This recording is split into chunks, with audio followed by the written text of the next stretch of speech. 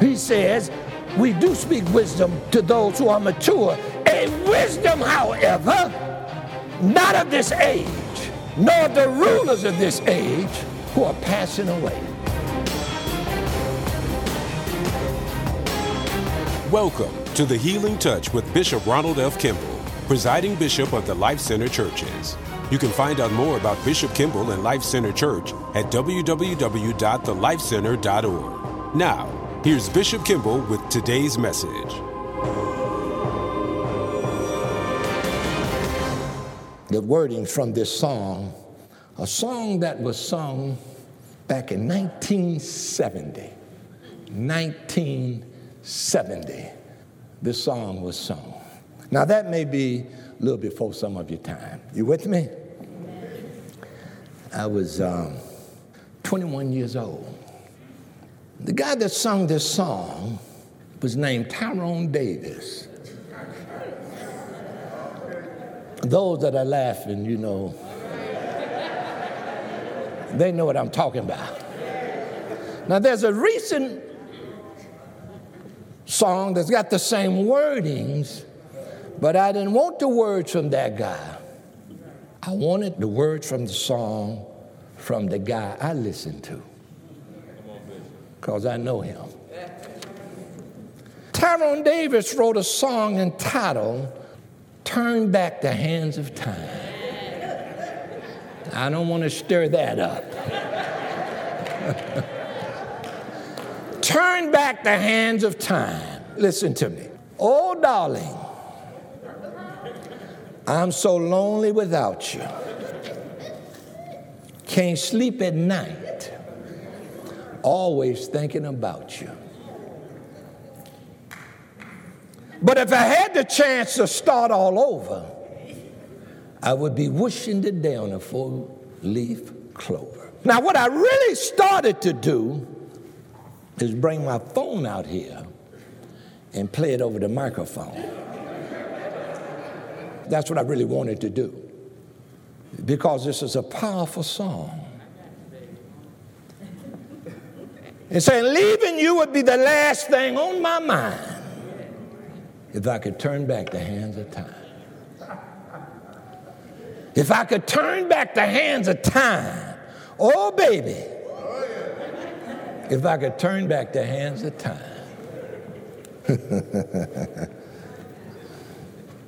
Oh, darling, I can't hold out much longer, for the pain is getting deep, or the hurt keeps getting stronger.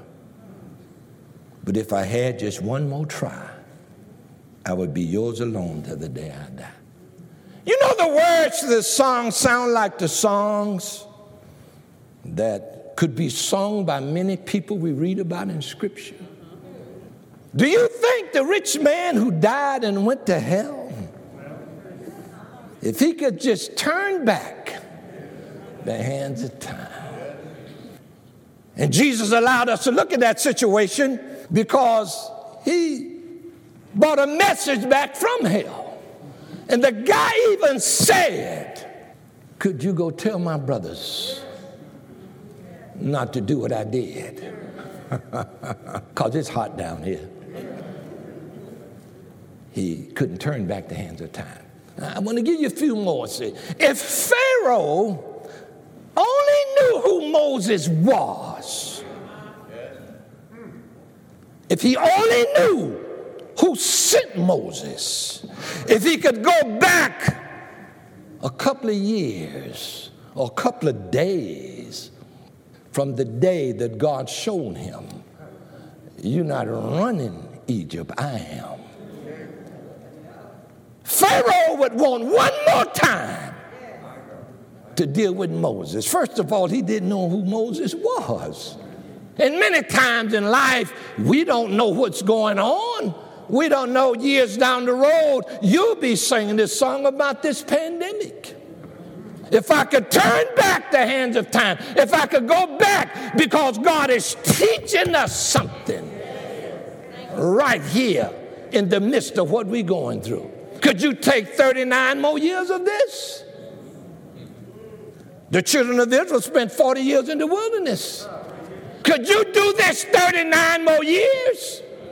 Well, God isn't trying to see how many people are going to die. God isn't trying to see how many people not going to make it, how many people going to lose their house, their job. God isn't doing that because he told Israel, let's follow the pattern in Scripture. He told Israel, I brought you to this place to see if you would obey me, to see if you would trust me, to see if you would do everything I asked you to do. I suffered you the hunger. I allowed this to happen. Why? Because I was teaching you and training you and making you for a better place you go into. We are misunderstanding the pandemic. We are misunderstanding the times. We misunderstand the resurrection. Listen to what Scripture is saying. Just think if Satan knew what God was going to do to Job at the end. Just think if Satan knew that from the beginning, he'd have left both of them alone. Just think. If he would have knew the end of the story, you got to follow me here now. What is the end of this thing? Because God said, I declare the end from the beginning. God knows the end. Wow. What about Korah, Dathan, and Abiram? Just think if they would have just listened to Moses. He said they had to rebel against him, and they died, the 250 men with them, and their families. As they could say, if I could turn back the hands of time. Just think if I could turn back the hands of time. They did this in their ignorance. They did this how? In their ignorance. They didn't know. God have mercy. When they crucified Jesus, they didn't know he was the Lord of glory. Pilate's wife told Pilate, she said, don't have anything to do with this righteous man because I was troubled in a dream. There's nothing wrong with this man. You have nothing to do with this. But then if we look at the book of Corinthians, Paul writes this letter to the Corinthians. In chapter 2, this is what he says about the Corinthians. Brethren, chapter 2, when I came to you, I did not come to you with superiority of speech or of wisdom or claiming to you the testimony of God. Paul came to Corinth as a witness. As a what now? As a witness, proclaiming to you the testimony of God. The testimony of God. This is what he was saying. And this message that he's writing to them, that was addressed to people who had a certain mindset. See, in the Christian church, we don't have a single mindset. We have so many different mindsets. So the man of God, or whoever stands to speak for God, must have wisdom that's not of this world, because that's where people's mind rests, on the wisdom of this world. See, our minds are set on what science is saying, and there's nothing wrong with that. Our mind is set on what I would call the doctors and all the politicians are saying. Our mind is set on that. Now, the world says that there's a potential in you, there's more in you that you think than you, and you need to live up to your full potential. That is correct.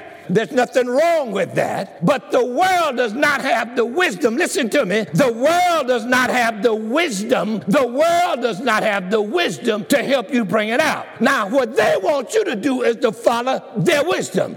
You want to be to your fullest potential, then here's a program for you. You want to live the life that God wants you to live. You want to have what God wants you to live. Follow my program. That's human wisdom.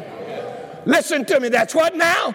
Human wisdom. We're operating today by human wisdom because, as the scripture lets us know, it has not yet been revealed. It has not yet been revealed what God is really doing right now. But rest assured that the message is very clear. The wisdom of this world is foolishness with God. Listen at the scripture here. I didn't come to you with superiority of speech, for I determined to know nothing among you except Jesus Christ and crucified. I was with you in weakness. Doesn't sound like Paul. And in fear and much trembling. That doesn't sound like a spirit-filled man. That doesn't sound like the way we talk. That doesn't sound like the way we feel. He said, I was with you, and my message and my preaching were not in persuasive words of wisdom, but in demonstration of the power. The little strength I did have, it didn't come from what I did for myself. The power that I had come from God. I was weak, I was in fear, I was in much trembling. Humanly speaking, I had no power to do nothing to help you. Wow. But then listen to what he says. But in demonstration of the Spirit and of power. The only power that was working was God's power. Now here's evidence that God's power was working. For we find over in chapter 1, verse 5 and 6. In everything you were enriched in him, in all speech and all knowledge. You were enriched in him. Paul says, even as the testimony concerning Christ was confirmed in you. How do you know it was confirmed? Because you're not lacking in anything spiritual that God wants you to have. If you're lacking in anything spiritual God wants you to have, you missed the message. The evidence that Jesus is not dead is in you. There were no eyewitnesses. Nobody saw Jesus walk out that tomb. If you had court today, there would be no eyewitnesses, there would be no court. Mary, the women, they didn't see Jesus walk out that grave. Nobody saw Jesus walk out the grave. They saw him after the resurrection. And if there's any evidence he's alive, it's not the result of people who can't move. It's not the result of people who have no energy. The evidence that he got up is because of what's happening in you. Paul said the evidence is where? In you. Glory to God. He got up with resurrection power, not while you singing and clapping, but at your weakest moment, at your most trying time. He's the resurrected Lord, yesterday, today, and forever. Then he says this. I like that. The testimony concerning Christ was confirmed where? In you. Wow. Oh, he says, I didn't come to you powerful and strong, full of vigor. So I was trembling. I was in weakness and much trembling. Let me see if I can elaborate on this just a little bit more. Paul was really concerned about the church there at Corinth, and I'm going to tell you why he was concerned about it. Because some of them had been told the resurrection had already passed. It's gone. It's already passed. He says, so what is the proof of the resurrection? Can you just bear with me just a moment? What is your proof of the resurrection? How does the church prove he's resurrected? I make it my business a lot of times to watch the YouTube, to watch preachers. I make it my business. You know why I make it my business? Because if you're not preaching Jesus, you're not helping people. Listen to what I'm saying. He says, my message and my preaching was not in persuasive words of wisdom, human wisdom. I didn't come to try to persuade you. I didn't come to try to win you over to me. I came for the specific purpose, bring you the demonstration of the Spirit and power. Check mark on that. So that your faith will not rest on the wisdom of men, but on the power of God. Check that. Yet, he says in verse 6, we do speak wisdom among those who are what? Mature. Now that calls for a little quietness there. We speak wisdom among them who are what now? Mature. So the whole church wasn't able to get this. However, not of this age. Not of this age. What we're talking about didn't originate in this age. We're not talking about the sophisticated actions of the 21st century. We're not talking about the wisdom of the skilled men of today. We're not talking about the wisdom on how to live today. He said the wisdom that we share with the mature, those who have developed to the point where they can understand the spiritual realities of God, he says, we do speak wisdom to those who are mature. A wisdom, however, not of this age, nor the rulers of this age, who are passing away. They're passing away. Why? They have nothing eternal to hold on to. Thank you for listening to today's broadcast. If you'd like this message in its entirety, contact us by phone at 407-628-3229, extension 114, or visit our online store at www.thelifecenter.org.